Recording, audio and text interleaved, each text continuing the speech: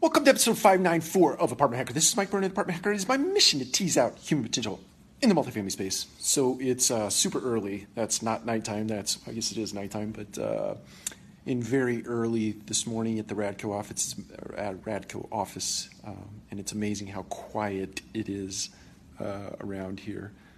Quite different than the ruckus activity that goes on during the day.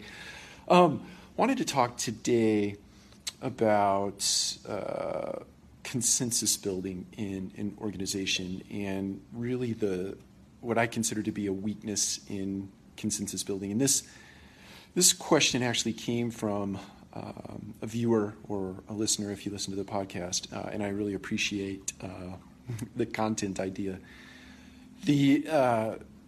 My position on consensus building is, first and foremost, when you, and what I mean by that, let's define that first.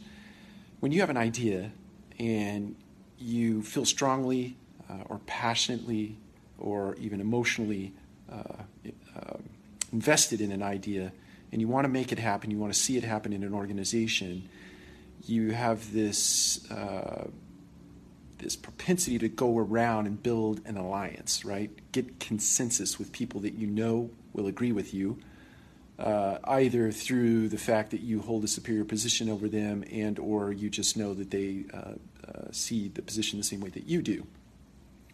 The problem with consensus building, in my mind, is twofold.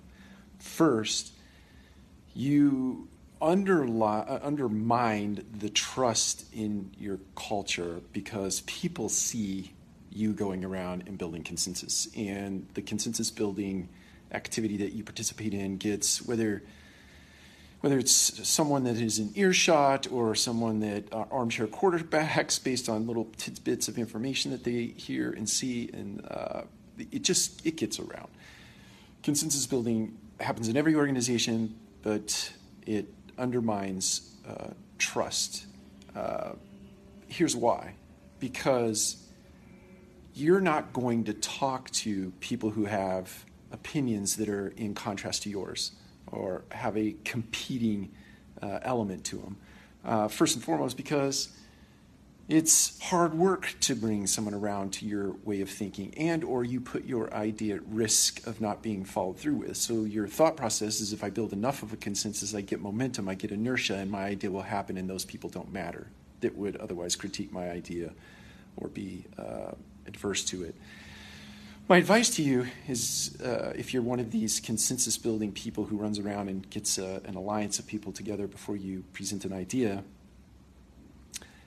is stop doing that. Just be real, be transparent, put your idea out on the table, put your idea at risk, because it becomes better because of those interactions with people who are adverse to it, or maybe have an altering opinion.